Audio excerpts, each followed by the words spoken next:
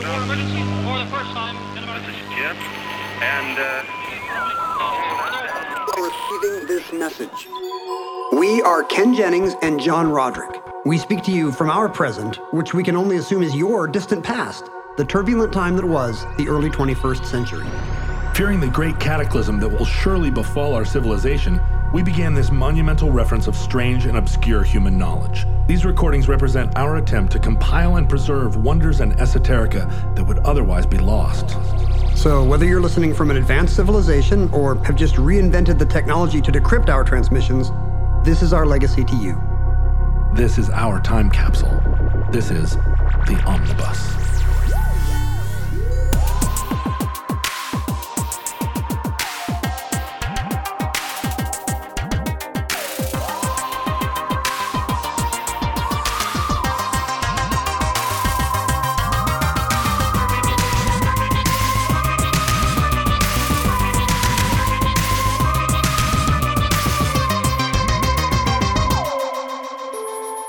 You have accessed entry 1412MT1225, certificate number 15899, Washington, CSA.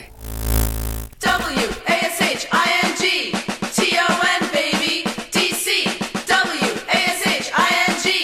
WASHINGTON, baby, DC. Sounds like a CBS procedural show. My parents love Washington CSA. Harper Valley CSA. They just love Jimmy Smits and Gary Sinise solving those crimes. CSA in this case referring to the Confederate States of America, am I right? CSA, that's the only CSA I know. Yep. What if Washington, D.C. were were the capital of the Confederacy? That's kind of the subject of today's show. Boy, it kind of could have been, right? Very easily. If America exists in the future, which is maybe the biggest if you can start a podcast with. I mean, it's a big if, but I think there are bigger ifs. For example, well, if the world continues to exist, if the world continues to spin around, Ken, did you ever think of that? Makes you think. Yeah. I think the world is more likely to continue to spin around than the United States. America continuing as a global power. Yeah. But yeah, so it'll be hard for people to understand in the future. But we are living in an era where there's routine headlines every week or two in which the sitting president of the United States refuses to say if he will step down if he loses an election. Yeah, that's been his recent little tick, isn't it? And I think it's mostly for show. Yeah, I mean, but still, there have been millions of people in the United States complicit in his flouting of the Constitution and the rule of law in a way that I have to say just shows a lot of pluck and spirit. Good for them. Yeah, but we do have some systems in place for peaceful transfer of power, and I don't think they're not in particular jeopardy.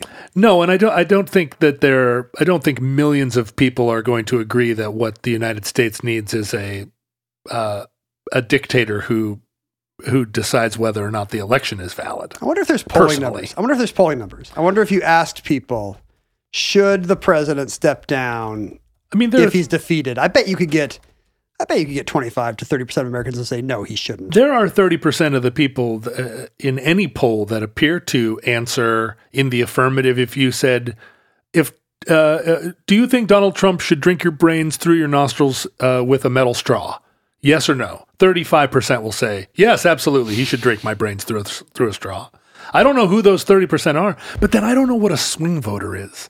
Like, who are the apparently millions of people that right now can't decide who they're going to vote for? They're still waiting to read the article that convinces them. Or even more unlikely sounding, the ones who were totally swayed by Trump in 2016, but are now back to being comfortable Biden dads. Right? Like, they exist. Can you imagine? They exist. Hey, he had some good ideas in 2016, but now I feel like, there are plenty of people that support the cops, right? And they're going to support the cops. They're going to support the military, sort of irrespective of other feelings about issues. But if the cops are against moms, are you really going to pick? They also support moms. So what are you going to do? It's going to be like the Star Trek computer that goes crazy, does not compute. Beep, beep, beep, beep, beep. I like cops. I like moms. Meep, meep, meep, meep. I mean, from where I'm coming from, moms are going to win every time. Well, But sure. there are going to be plenty of people that are like, cops are. How are you going to have moms without cops? Is what they're going to say. And I'm going to say, how do you have cops without moms? I think it's quite possible to have moms without cops. I have a mom, and I don't have a cop. All right. Some people have two moms, and those people rarely They have don't have cops. two cops. That's a. I mean, unless they're being raised by two lesbian cops, and I'm sure that's a thing. It absolutely is a thing. In fact, I have a subscription to a magazine about it. It's just not a good look in a democracy to have the head of the executive branch saying he's not sure. He hasn't decided if he's going to respect the election. That's the kind of thing you hear more often from generalissimos. And, Yeah. I mean, if you want to go through the last 4 years and take out just the ones that are really bad looks for democracies, it also would be a magazine subscription. It's but the 1860 election was kind of a crazy powder keg of a kind that was maybe the last one of those in American history. Where it was like the country could break up over this. Yeah, and there were a few of those. There were literally some crazy. There were I guess 1876. There were a series of odd 19th century elections where stuff happened that would just leave your jaw on the ground if it happened today. Elections being decided in the House of Representatives and so forth. But 1860 was a particularly weird powder keg. I'm not friends with, but I guess I'm friends of a friend with. What's the singular of friend of a? I'm a friend of a friend. I'm a friend of a friend of a historian named Ted Widmer. He was a speech writer for Bill Clinton. He on foreign policy during his first term, and now he's a historian. And he got shanghaied by a friend into doing a series of kind of webinars about Abraham Lincoln because he just finished a book about Lincoln's election and his journey to Washington for his inauguration, called Lincoln on the Verge, which it turns out is, again, right from the middle of this fascinating powder keg, because obviously Lincoln's election is the last straw that kicks off secession and the American Civil War. Although the argument is that secession was sort of an inevitability, Lincoln was just the pretext. Right. There had been decades of crises over just this essential American conflict or incongruity, which is a slave South versus a free North. And then really the crux of it, which Ted talks a lot about, is the westward expansion. Right. The 1860 election, I was looking at an electoral map, and it's funny just to see Oregon and California floating out there after a sea of non-voting territories. California was a state in 1850. This was the first election in which Oregon can vote. So suddenly the center of American power is moving west, and this was a threat to the South. I mean, it's really hard to overstate how central the slave South was to American power structures at the time. It wasn't just kind of a genteel backwater. They controlled the American economy. They controlled the patronage system that put people in power. Washington was surrounded by Maryland and Virginia, two border states that allowed slavery. So the political influence of America was largely centered in the slave South. And in the 1860 election, President James Buchanan was not running again. He had been a terrible president, but that's not why. He had announced in his inaugural, "I'm not going to run again," which is an interesting gambit. It's bold. I guess James K. Polk had done it and been widely admired for it. Right. And Buchanan was a Northern Democrat, a slavery-friendly Northern Democrat. That's my Twitter bio. Uh-huh. And he was kind of trying to present himself in the James K. Polk mode of, a man for all seasons. Yeah, I'm gonna do my bit for 4 years, but then it's more patriotic and less self-serving to step away. I'm just here, and so I'm not going to distract the country for the second half of my term with a long campaign. I'm going to use my 4 years to just do my job. That's true. That's one advantage. Even back then, campaigning was a chunk of a president's time. Which meant the incumbent was not going to run for president. So the Democrats did not have a candidate. Stephen Douglas, who had kind of famously run for the Senate against Abraham Lincoln in Illinois earlier, was the favorite for the Democratic nomination. Lincoln, by the way, was on nobody's radar. Mm-hmm. He had lost that Senate race to Stephen Douglas, and so his resume is pretty much former House of Representatives, former congressman. Right. He had been to the House of Representatives for Illinois, that's it. I have all the Lincoln Douglas debates in a volume, several volumes that were owned by my grandfather or great grandfather, maybe. Do you think he sat around reading the Lincoln Douglas debates? I think it was a thing that you'd pull up next to the fire after dinner and say, "Grandpa, can you read us some of the Lincoln Douglas debates?" So when the Republicans convened, they had no prospects of nominating Abraham Lincoln. He's like the guy, you know how sometimes in the debate today, there's one person in the primary debate who doesn't have a good resume. You know, it's like senator, governor, senator. And then it's like former CEO, Godfather's Pizza, Herman Cain or whatever, Right. you know, Right. former ambassador, right? Like, and they always give them their best title. Like that was his high watermark. Yeah. CEO, Godfather's Pizza. Yeah. But that was Abraham Lincoln. He got straight A's at Princeton.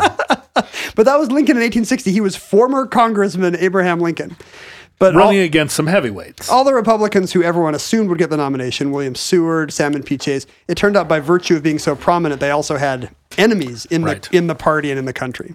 So it was one of these conventions where as big name after big name proceeded to be unviable, everyone started looking for someone inoffensive and tabula rasa enough that they would not get blackballed. This was Marco Rubio's strategy in 2016, and it was Be so dull that it's true. Everyone was just kind of waiting for Trump to implode. sure, just stand around and be the last one standing. It turned out it didn't work, but it did work for Lincoln.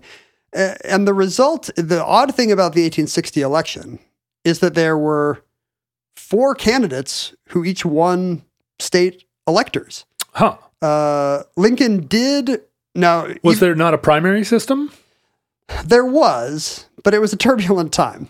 The Democrats convened in Baltimore to nominate. China? Chad? No, I'm right. It was Baltimore. The first convention. So the Democrats tried to convene in Baltimore to nominate their candidate and immediately got bogged down about whether it should be kind of a northern moderate like Stephen Douglas or whether it should be a pro-slavery Southern fire eater, as they called their virulently slave-friendly senators. Right. Take it to the hoop was their mentality. They were literally fire eaters from circuses. They swallowed swords. They handled snakes. And as a result, the South walked out of the convention. And so the Democrats were left holding a northern convention in... Oh, no, I think it was Charleston. I think the first one was in Charleston. Then after that failed, the Southerners reconvened in Richmond. The Northerners reconvened in Baltimore. And the Northern Democrats nominated Stephen Douglas, while the Southern Democrats nominated James Buchanan's vice president, John Breckinridge. And then the Whig Party, which had kind of turned into the anti-immigration know-nothings, they had splintered as well. And their Southern core, the Southern half of the Whig Party, had formed a new party called the Constitutional Union Party. So there's 4 candidates, each with a different slavery platform. Right. Sure. Well, there's a lot of diversity. Interestingly, they're also diverse. None of them are abolitionists. Not a single one of the 4 candidates is running to abolish slavery. Right. Because the perception was you could not go up against the South at this time. Third rail of American politics. That's right. Don't touch slavery. That thing we all love. Slavery. I guess we should be very clear, John. You and I are against chattel slavery. In case anyone is listening and cannot detect the satire and sarcasm in our voices when we say that we love slavery, let me be explicit. We do not love slavery or tolerate it even. Like it, defend it. We do none of these. Nothing slavery adjacent passes muster with us. 100% not only against slavery, but against any institution of slavery or modern slavery, historical slavery. I can't think of a slavery that I would support. Unfortunately, all your major political parties Sex slavery. in 1860. Is that your exception, or is that? I mean consensual sex slavery. It's not really slavery then, is it? Well, it's like, I don't know, role playing. If anybody's saying master, I guess. Yeah, I mean, it's like I'm against when Barbara Eden said master on I Dream of Jeannie. That's how can't uncomfortable I am. that's one of the best versions of. I know it's your ringtone. So if you were, let's say it's 1860, and you are an American who, like us, finds slavery repugnant. Yes. There is no one to vote for. Even the Republicans, the party of abolition, are merely saying slavery cannot expand into the West. Cannot expand into the West. That's right. That was where they were going to draw the line. They had no intention or conception of prohibiting or eliminating or outlawing slavery in the extant United States. They just didn't want to admit new slave states as slave states. And in fact, they wanted to make it illegal for slavery to be practiced in the territories.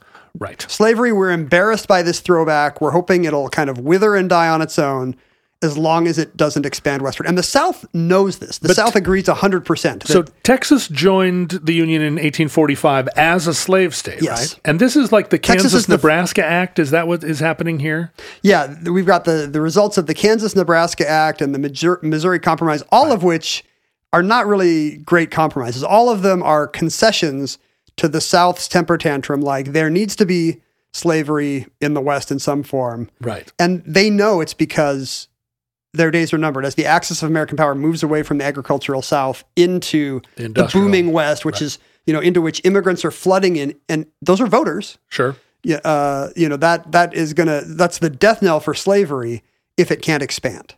So it's a fair play by the Republican Party to say we're going to leave it alone and let it die on its own by confining it to the Mississippi, to east of the Mississippi River. But interestingly, the Northern Democrats, led by Stephen Douglas, are also not pro-slavery. Their platform is popular sovereignty. Each state can decide. Each new state out of the union needs to decide Right. if it's a free state Popular or a slave science. state. States' rights. Love it. He doesn't love it. No, I don't love it. He's against the implication of the phrase states' rights. Although there is a kind of the funny inversion going on now where I do agree that the state of Oregon, for example, should be able to determine whether or not it has federal agents running through the streets. to determine whether or not the Border Patrol Agency is patrolling the border of what? Of the courthouse steps. Yeah, Portland and the Pearl District. But you do not believe that every American state should be able to determine whether or not Chattel slavery is legal. is legal or illegal. I've decided to draw the line right there. Okay, good. So no. If you're following along, if you're playing Omnibus Bingo at home, You will not get the Ken approves of slavery piece. And it's the middle, so you're done. John Breckinridge, Vice President Breckinridge, believes in the Alabama platform. That's the Southern Democrats' dream platform, the fire eaters, slavery forever, basically. slavery everywhere forever. Slavery can be anywhere in the West it wants to be. And in fact, it should be against the law for the government to prohibit slavery in any part of the territories. Okay. And then we've got John Bell, our former Whig of the Constitutional Union Party. They cannot come up with a slavery platform and they punt. Really? Slavery is not a plank in their platform. Really? They are neutral on slavery. They're just gonna ignore it, and that's kind of an interesting way to go. Their take is secession is bad. So they're anti-secession. Right. And that turns out to be, I think that's kind of a ploy for voters because John Bell wins all the border states, which is more worried about secession than it is about than it is invested in any particular outcome on abolition. Interesting. So if you look at this electoral map, it's super interesting. Stephen Douglas, who we think of as, Lincoln's rival and the Democrats, he's the nominee of the incumbent party. He wins a single state, Missouri. And then, Missouri, the weirdest of all swing states. And then exactly. Right. Until recently, a reliable bellwether. But no other state. He has a few electors in New Jersey, which was kind of the Maine or Nebraska of its time. Mm-hmm. New Jersey could elect electors individually. So New Jersey had 4 Lincoln electors and 3 Douglas. Except for that, Douglas is almost completely swept. John Bell wins the border states. Breckinridge solidly takes the South. Lincoln does have enough electoral votes to win even against the united opposition. So Breckinridge's all slavery all the time policy sweeps the South, Texas to Georgia. So they are in that voting pattern are communicating to the rest of the nation, F you, we're going all in on this. We're not making any compromises. The South was ready to go, and they had won every staring match until then. The North had Right. blinked on Everything. Kansas, Nebraska, Missouri Compromise, everything. They had the heft to make it happen, but they knew that it was shaky because of the West. Like Lincoln won Oregon and California. Right. Lincoln won only 39%, however, of the popular vote, even though he had an easy electoral college win. Oh. That's the lowest in the history of U.S. presidential elections. Lower even than George W. Bush? 39%. Huh? Yeah, what's... Whoa. You're talking about Bush Gore? Yeah. 48%. Wow. So what you're saying is the example in American history Of the worst... where the Electoral College went the furthest against the American popular opinion was the election of Abraham Lincoln? It's, I mean, the fact that there are two additional candidates skews that. Yeah. But yes. Wow. The candidate that the fewest Americans wanted to vote for, or the smallest percentage of Americans wanted to vote for. If you were going to make a case that the Electoral College did not reflect the will of the people, your Exhibit A would be Abraham Lincoln. Except that the Electoral College gave us Abraham Lincoln. Right. So Yeah. they gave us Donald Trump. They gave us Abraham Lincoln. There you go. So, Both sides. so And Lincoln, that's sardonic. So- I do not believe both sides. of the slavery question. So Lincoln wins this incredibly divisive circumstance where only 4 out of 10 Americans have voted for him. 60% of Americans do not want this guy elected. And South Carolina has like immediately seceded. So and back then inauguration didn't happen until March. So you've got these 4 months of limbo. And in December 1861, rumors begin to fly in and outside of Washington that something bad is coming. Essentially, a coup is coming. A coup. I mean, again, Washington in the District of Columbia is located in the southern United States because Maryland and Virginia are both border states, but slave states. 2/3 of the residents of Washington, D.C. are in favor of secession. Interesting. So the country is about to be splintered in half, and the national capital is in favor of secession. In our current day, Washington D.C. is a largely African American city. It's 45% African American versus only 36% non-Hispanic whites. So that in 1860 though would have been would black voters in Washington D.C. in 1860 have had the vote? No, before the 15th Amendment passed after the Civil War, only a handful of northern states had ever given free blacks the right to vote. New York, New Jersey, and Pennsylvania, and New Jersey and Pennsylvania had withdrawn the franchise from black voters in 1807 and 1838, respectively. So it didn't matter how many black folks were in the District of Columbia at the time. Well, and looking they were here, not being polled and they were not voting. in 1860, the population of D.C. was 75,000, 60,000 whites, 14,000 blacks, 11,000 of whom were free, and 3,000 of whom were enslaved.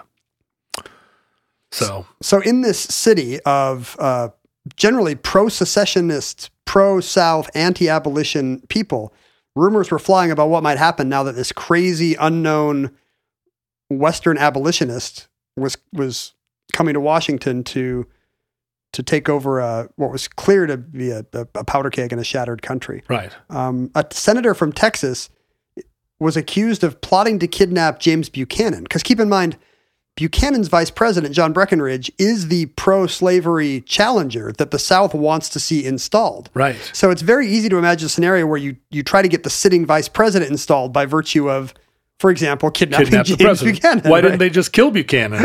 And then Breckinridge could assume the presidency and then what? Refuse to acknowledge the results of the election? Exactly. Yeah, Right. exactly. So what you need to do is to not certify the 1860 election, but the fact that the default guy, the constitutional next up guy would have been the preferred Southern candidate on the Alabama platform made that very tempting to Southerners. But you don't want to do that to James Buchanan, our first gay president. No. We're not advocating the assassination of James Buchanan. No. In fact, I'm going to go on record and say neither Ken nor I want any time-traveling futurelings to go back and kill James Buchanan. Do we joke about it? Are we satirically, sarcastically referring sometimes to the assassination of James Buchanan? Yes. Yeah. Do we Yeah, recommend it? No. No. No. Of course not. No. That's a huge gap. Get in line with the other time travelers to go kill baby Hitler. But there are a ton of Southern militias for whom Washington is a very tempting military target. Former governor of Virginia, Henry Wise, this is all from Ted's book, Lincoln on the Verge, which I really recommend. Fascinating snapshot of the time. He really makes the history come alive. In his view, he takes a very kind of heroic view of Lincoln as a great writer, great thinker, guy in the right place at the right time. And I think he takes some hits for that in academia, where it's not fashionable to say that a clearly great guy is a great guy. No. That's not an interesting or counterintuitive take. You want to have a take where it turns out that Lincoln was a child molester or a Mason or an UFO. Right. Yeah. But he is bravely pro-Lincoln, and it's a very good book. So Henry Wise, the former governor of Virginia, is pushing for an invasion of Washington. The Richmond Inquirer says Virginians need to rise up and prevent the inauguration. Even pro-slavery newspapers in the North, like in New York, say that Southerners need to save the Republic of Washington from the taint of, this is a new word to me, N-wordism. They did not write N-wordism, but I'm not familiar with the noun form. But that's what they would call abolition in pro-slavery circles. Okay. Isn't that awful? Yeah. And to physically expel Lincoln and his free N-word horde from the federal district. So, the starkest possible language. And people are openly bragging that it would be easy to raise hundreds of thousands of people and to just absorb the District of Columbia into Maryland or Virginia. The same kind of thing Lindsey Graham is saying today. So the premise was that dissolving the Union was the greatest evil. And it would be much easier to stage a coup d'etat for the South to just take over the existing government. Even though there was contemporaneous with this a burgeoning movement in the South to just leave the United States and form their own nation. Sure, but they thought they could forestall all that if you could just keep Lincoln from taking power. The governor of Maryland addresses his people in January 1861 saying that they should not take part in these violent schemes to seize the federal capital and the public archives. William Seward heard rumors. Henry Adams wrote that among the planners of the coup were members of the Buchanan cabinet. Okay. So it's one of these born identity, this goes all the way to the top conspiracies. And you can see why the South would prefer this to secession. You would get the capital. Yeah. You would get the American flag. The imprimatur of... You would get the mint and the Library of Congress. You'd get every treaty and seal and map and symbol. And you would be able to say, we're now the United States. We can prove it. It's on the flag. Right. It's Maine and Connecticut that are the outliers. All those people up there in Massachusetts.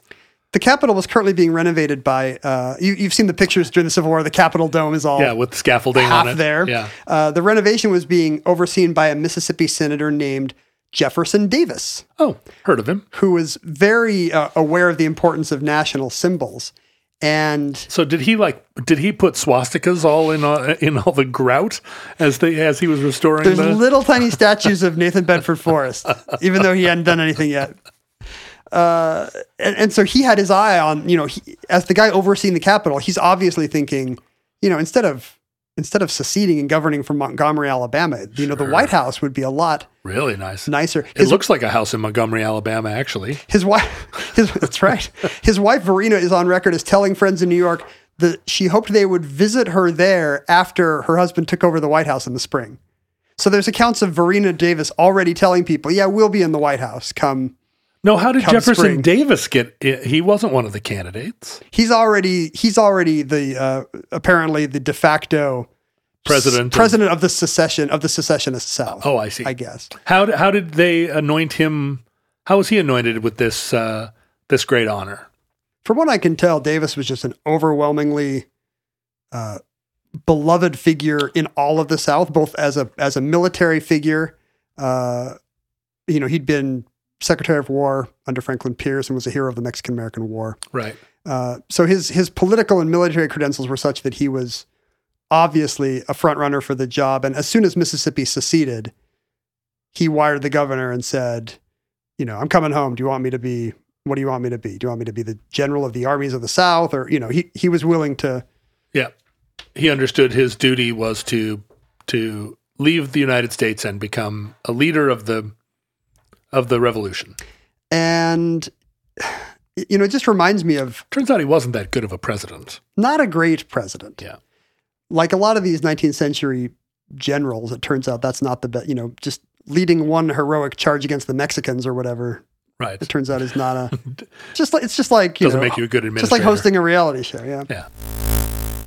Ken, we've been talking for a while about having more merchandise available for futurelings. We have had really good intentions about that, I would say, for years. And a lot of futurelings want to rep the show. They want to be out there in their own communities saying, Omnibus, yo, Omnibus. And we've been forcing them to make their own T-shirts and hats. They have to put signs on their backs that say Omnibus, ask me how. That's right. They spray paint Omnibus on their computer terminals or laptops, and their coworkers used to say, "What's that mean?"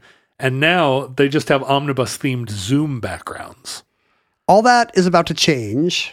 We are finally getting serious about shirts with other merch TK in time for the holidays. That's right. We've partnered with our friends at Meh to design not just 2 new T-shirts, but 2 new T-shirt designs every month going forward. In October, we are starting out with the Omnibus and Futurelings shirt designs that longtime fans may remember from the last time we got our act together, well over, a year and a half ago. I don't remember those T-shirt designs. Can you refresh my memory? One of them says Omnibus in the yellow logo, kind of distressed looking on black. It's cool. That's cool. The other one says Futureling with a series of possible listener forelimbs, claws and tentacles and robot hands. Those are great. And I know a lot of people that didn't get a chance to get those shirts when they were originally available have asked for reprints. So that's nice. So those are coming back on mediocrity.com/omnibus. That's MEDIOCRITEE, mediocrity with a TEE at the end. Courtesy of our friend Dave at Meh, who owns my styrofoam head and made us tell stories about our childhoods. So these new shirts, this first run of shirts will be available until November 1st, at which point a new run of shirts will be available. So that's just in time for the holiday season. These are soft, high-quality shirts available in sizes small through triple XL for women, quadruple XL for men. They are great-looking shirts. The Futureling shirt is drawn by me personally. Mm-hmm. I mean, not each one. I don't have that kind of time. No, but I remember you submitting that design to me and me going, yeah, whatever. Stop talking to me about stuff. Sure. Can't you see I'm busy? And then the other one is our famous Omnibus Fallout Shelter logo. So head on over to Mediocrity. That's MEDIOCRITE.com/omnibus and check out the new designs all October, and then with more to come every month going forward. It reminds me today of when sports teams move cities, and there's always a lot of discussion over who gets the history, right? Right. Who gets the symbols, the trophies, the championships, the retired jerseys. It's still an open question. I think when the Sonics moved to Oklahoma City, I remember there was a certain amount of time by which if Seattle got a new franchise, they could keep the 79 title, the team name, the colors, and so forth.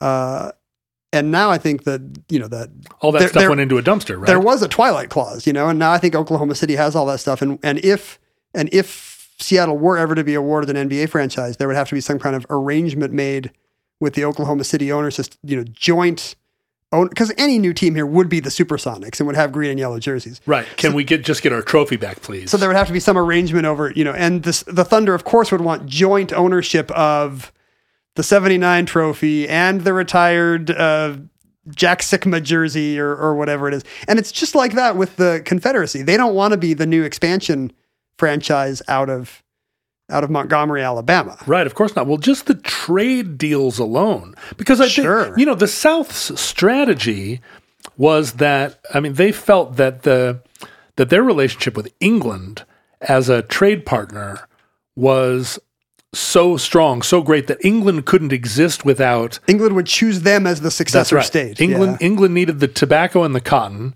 and so would never go against the South. And think how much easier a call that would have been for England if that is, of Jefferson Davis's country is flying the American flag and from the capital. If all those deals are already written down, England wouldn't have had to do anything. And instead, of course, England didn't do what the South expected and didn't flout the blockades. But And in Whitmer's mind, this would have been a very easy invention. Washington, D.C. is 0 for 1 in repelling foreign invasion. That's right. At this time. The American War of 1812. The American army is only 13,000 men, and almost all of them are like in F Troop style forts on the frontier. Right, sure. There's only 2 ships at anchor in the Navy ready to go, and one of them had already sailed to Africa. So half the Navy is on a mission to Africa. All told, Washington, D.C. has about 500 troops available to defend the whole city. Wow. And another 500 that could be called up. And of course, none of the loyalty to, it's impossible to say that any of these troops are loyal to Abraham Lincoln. No, right, of course. And all it would have taken is, you could get that many guys just standing around in Richmond to walk up the road. It would be right? so easy to raise an army of thousands of men in Northern Virginia and march on Washington. There were militias already organized that could have joined forces and done it. So what happened? This is great. The Columbian Army, where all the arms in Washington, D.C. were stored, was guarded by a grand total of 2 men. The armory. Yeah, the armory had 2 guards. A guy at the front door and a guy at the back door. And at the Navy Yard, they're worried that you could wade across the Potomac. They were worried about people just walking across and taking over the city. And so the plan would have been, make sure we just capture the city in early 61 before Lincoln could be inaugurated. Assemble Congress, expel the Northerners from Congress, get South Carolina back in the Union, and then, decertify Lincoln's election and make Jefferson Davis or John Breckinridge or whoever president of the new all slave all the time United States of America. So the idea was that there would be a schism in America, but rather than that the South secede, it would be that the North was expelled. You force the North to secede. So Lincoln would be leading a government in exile from Brooklyn, Vermont, Ohio, Springfield, Illinois, who knows where, and having to protest, no, we're actually the United States. Yeah, against all evidence to the contrary. It seems like it would have been a genius move for the Confederacy. You could even do it without militias, Whitmer points out, because certifying the election hinges on, boxes of votes, of electors' pledges or whatever, which are under the care of none other than John Breckinridge, who is the sitting vice president. So, as vice president and president of the Senate, Breckinridge is the one who has the boxes. Right. He could just dump those Massachusetts boxes right in the Potomac. There's a ton of precedent in weird 19th century elections to just say, oh, there was a miscount. We actually, it happened to Andrew Jackson. Just start the horse trading and figure it out. You could also just assassinate Abraham Lincoln. And we're not in favor of this either. No. Please do not do that. Take the amount of antipathy I would have towards assassinating James Buchanan and at least double it. Yeah, maybe quadruple it. But especially amazing that Lincoln was not beloved by anyone. He had no impeccable reputation. He didn't have like a whole block of support. Even abolitionists weren't crazy about him. Like even Frederick Douglass was like, this guy's not anti-slavery enough. Right. He has no, he's like what do you call it? bona fides. What's it called? Your the people who are behind you represent your constituency. He had no real constituency. Not just among the people, but among the power players, among the philosophers. So his life was seriously in danger. In December of 1860, the Chicago Tribune reported that $40,000 had been raised in New Orleans to hire assassins to kill Abraham Lincoln. Huh. That's just in the Chicago Tribune. Yeah, can you imagine just opening the Tribune? It's like, well, they're trying to kill the president-elect again. Yeah. Wonder if I can get in on that. Gambling, I mean, it was such a, gambling houses were even laying odds. They were taking bets on the odds that Lincoln would live to see his own inauguration. So did Lincoln, did he go into hiding, or did he put on a brave face and make public appearances standing on soapboxes everywhere he went? Did he put himself in harm's way, or did he kind of keep out of sight? People were worried for him. He had secretaries and assistants keeping him apprised of all this stuff, but he did not, he didn't duck the public eye. He with pomp and circumstance, he rode a series of trains, the inaugural express, from Illinois to Washington, D.C., kind of winding through Indiana, Ohio, Pennsylvania, New York, looks like Massachusetts and Connecticut, New Jersey, Maryland, Delaware. Didn't really go down to Alabama, no. Mississippi, South Carolina. There's part of the country missing from it. He barely dips almost to Kentucky when he's going between Indiana and Ohio. But there's, brass bands playing and crowds cheering and, a series of shiny new red locomotives everywhere for him. He did not duck the public eye. But just this kind of commonplace thinking that, I bet they're going to kill this guy. It really reminds me of something I've only seen once in my life, which is all the recent headlines about Jeffrey Epstein and and what's her name, Ghislaine Maxwell. Ghislaine Maxwell. That as soon as she was arrested, they were like, she'll die of suicide. She'll mysteriously disappear at some point.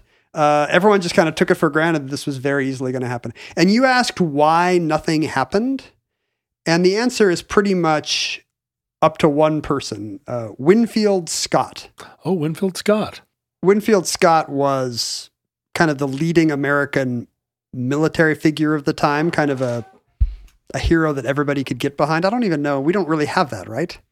Oh, it used to be, what was it? Norman Schwarzkopf. And then for like 3 or 4 years, it was Schwarzkopf. Yeah. And I guess until recently, you've got Colin Powell appearing every 4 years and telling us about his grave reservations about whatever the Pentagon or the Republican candidate is doing. Yeah, we do maintain in the public sphere. There's a slot for one general, and sometimes that slot goes unfilled. Like right now, there's no. I mean, the generals are all just keeping their heads down, but we still have a place in politics for the Army.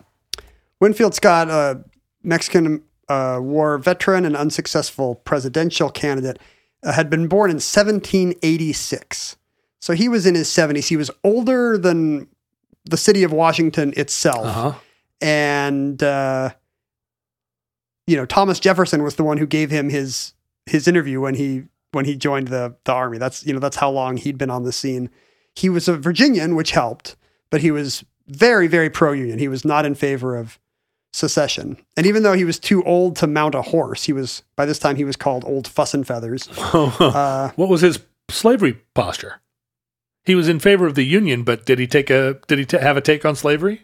Yeah, when he was a contender for the Whig presidential nominations in the 1840s, he was the candidate of the anti-slavery forces. Well done. He was not a slaveholder, and as far as you could be, I doubt he was any kind of fiery abolitionist. Mm-hmm. But he's as close to being on the right side of the issue as you could be in the 1840s and be in Virginia, I guess. So he led the effort to fortify Washington. When he took over, many Army officers were actually defending Washington against the North. They were essentially giving guns to Southern militias, but not to any companies that might have defended the city against invasion.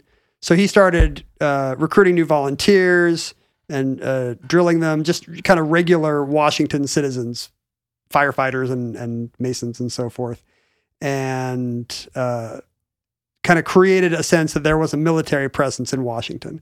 And his officers always felt that without that, Lincoln never would have been inaugurated. And he was doing that on his own recognizance, or was he employed? No, this was what the War Department wanted him to do. Okay. He wasn't volunteering. Uh-huh. He had been assigned to take over a tricky situation. I wonder if this is the kind of thing where, just like today, we see the Pentagon, it's not like the Pentagon is a great force for world stability. I'm not going to say that. But you will often see just kind of the institutional inertia of the Pentagon pushing back against crazy stuff that politicians say and do. Right. The tradition dictates so much in terms of you can't, as the president, just call the army to your knee. You asked about at what moment Jefferson Davis kind of became the heir apparent of this kind of country in embryo of the South, as opposed to John Breckinridge. In Widmer's book, he cites several sources as saying that on January 5th, 1861, that was the turning point. A secret conclave of influential Southerners met at Jefferson Davis's house in Washington to figure out what the Confederacy would be. And their decision there was that they would try to take Washington if possible. That Jefferson Davis would be the president waiting in the wings, that the South would pretend to negotiate with the North over the new incoming administration, just kind of lulling everybody into thinking that there would be a diplomatic solution. But they would sabotage the incoming administration, and then on the morning of Lincoln's inaugural, they would have armies and cannon ready, and they would pour in from Northern Virginia and take over Washington on the morning of Lincoln's inaugural. When you think about it, the decision to secede and then form an army and take up arms against the United States and immediately begin to try to capture Washington, why didn't they just do as you're describing and waltz into undefended Washington with this scheme? What was the reason that they didn't pull this off? It's so much more diabolical and imaginative. I think part of the answer is Winfield Scott successfully fortifying Washington, D.C. and making an invasion not only militarily difficult, but also seem politically unwise to have the American war hero leading the effort. But it was February 13th, 1861, which is when the House of Representatives was meeting to validate Lincoln's election. And this, everybody knew this was the vulnerable moment right there. The Baltimore Sun was reporting that maybe the Capitol building would be blown up, that they were checking the basement every night for bombs.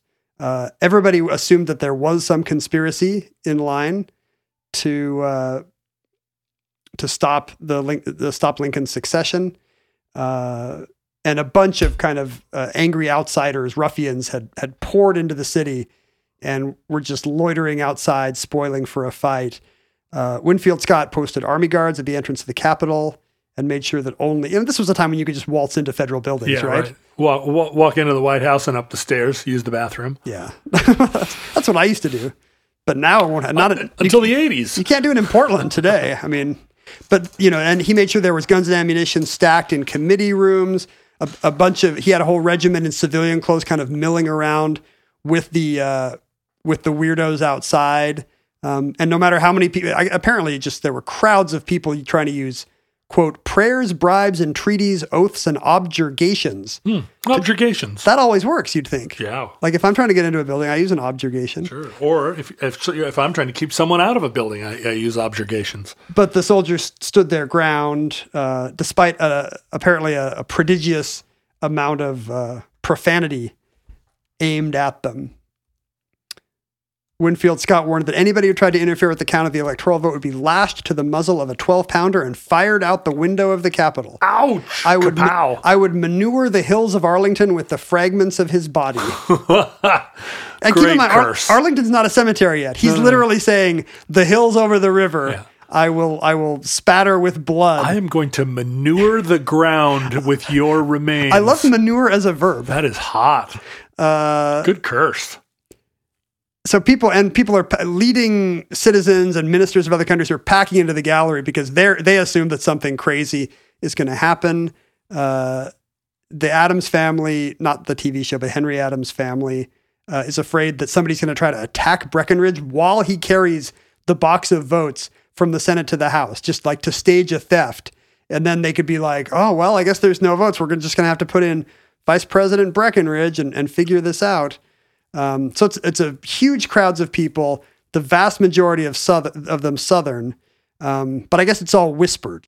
Lucius Chittenden, a Vermont politician who went on to serve in the Treasury Department and the Lincoln administration, said that, it kind of looked like an ordinary gallery, and particularly the proceedings on the House floor just seemed quiet and normal, but everybody knew that, there could be some Julius Caesar type conspiracy happening in the wings.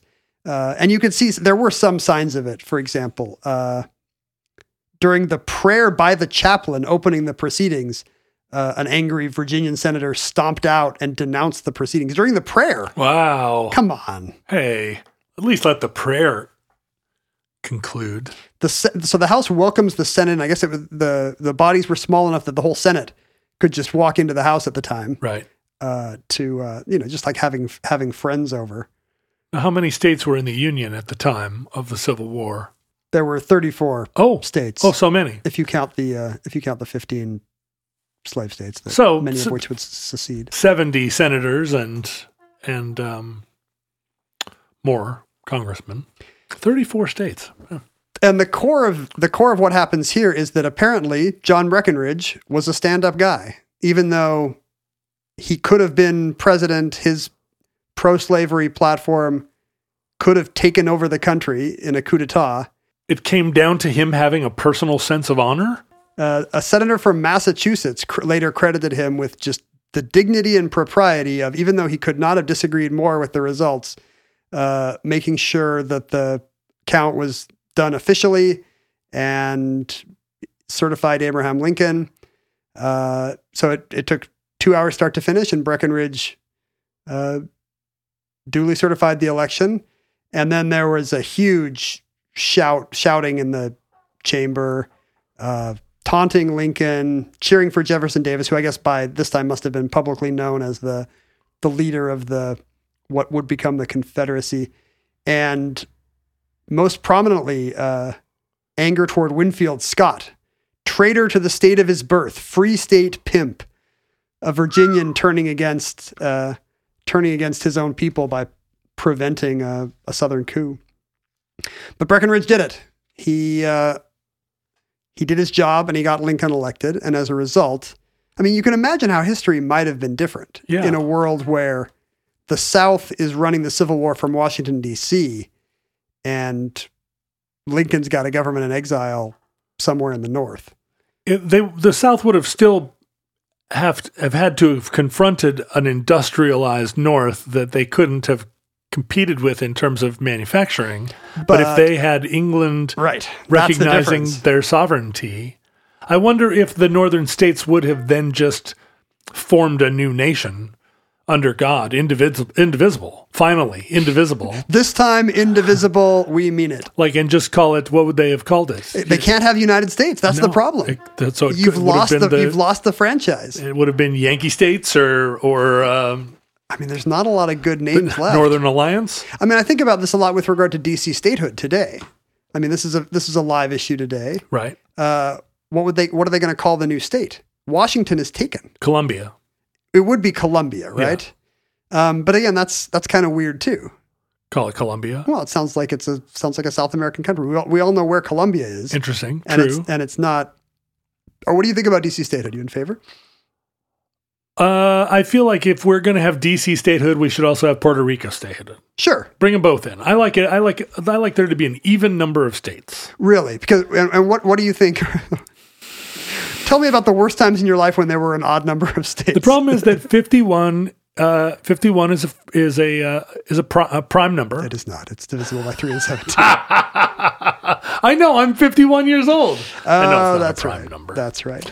No, the problem is just that, you Alaska was the 49th state. And so I grew up with that being on all of our letterheads.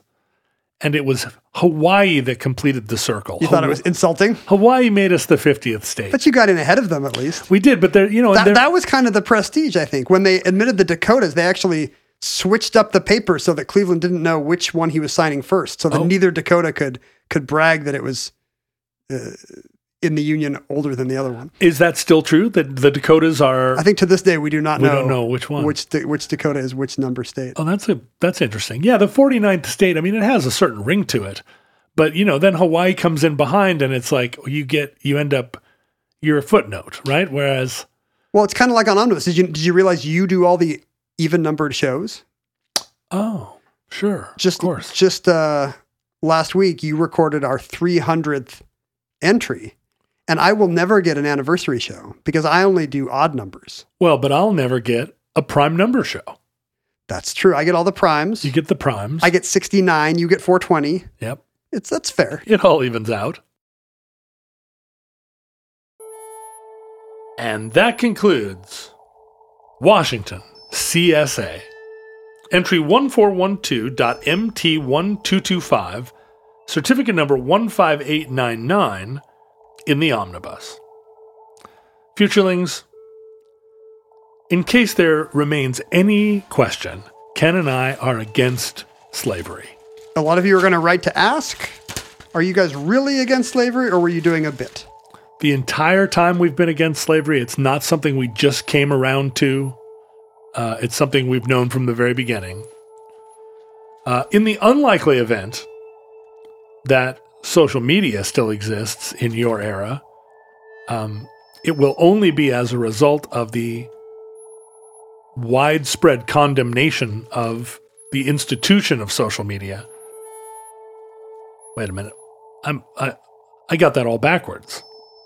Social media exists now, and we hope widespread condemnation will what? Eliminate it or reform it? Social media will only exist in the future if it has been reformed by the efforts of our people now. It will only be reformed over my strenuous objurgations. Well, you only objurgate because social media serves your nefarious purposes now by rewarding you for your every fart. But I still hate it. Yeah. Anyway, we're at Omnibus Project on all the social medias.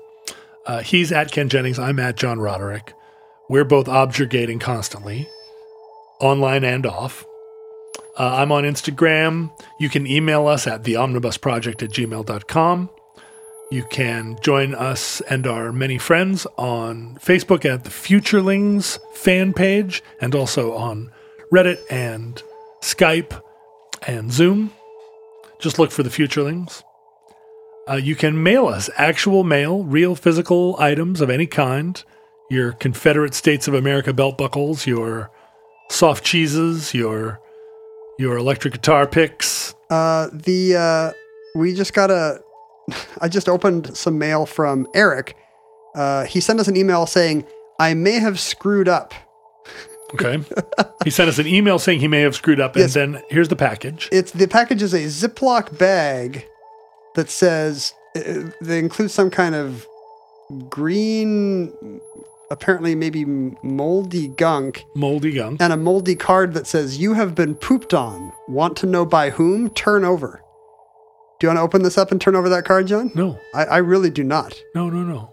He explains in his email. Put that back in that bag and let's throw that immediately in the garbage. He explains that he got it from a gag site where you can anonymously send packages of zoo animal poop to anyone you desire. I guess he was inspired by the pet. Did we say on the Petomain show that you should send us poop-related mail. Oh, can't imagine we would have said that. Well, if we did, it really backfired on us because he sent us gorilla poop, but I guess it sat in shipping for 3 months. And yeah, I guess I should have opened it sooner because this gorilla poop has seen better days, if that's even possible. very, very moldy. But he also says that he's been overrun with guilt that he sent us gorilla poop. His fiance thinks he's overthinking it, but he just wanted to apologize if we take offense at having received a weird smelling bag of gorilla poop. Who is this? What is this person's name? Eric. Eric, you should feel bad. I am super mad at you. Your fiance is wrong. You are not overthinking this. Yeah, your fiance has no idea the crime you've committed against us. We would like to objurgate in the strongest possible terms against anyone who sends us gorilla poop. I want to see what it says on the back of this card, but I do not want to touch this.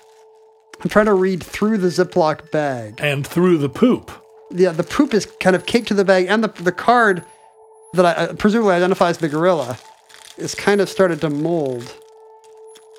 Oh, the back actually, it's a joke. It says, "We'll never tell." So I think the idea is you get all your fingers covered in gorilla poop, trying to find out who sent you gorilla poop and why, and then the back of the card just owns you and lolls. What a dirty prank, Eric. I objurgate you. Thank you, Eric, for sending us. Honestly, I'd rather get gorilla poop than nothing. Okay, well then you take the gorilla poop. It's not a great gift, but it's better than an empty mailbox. Last week I got a book. I got a book about Mulvania that I'm going to keep. So you get the gorilla poop. That's fair enough. I get the even numbered shows. You get the odds.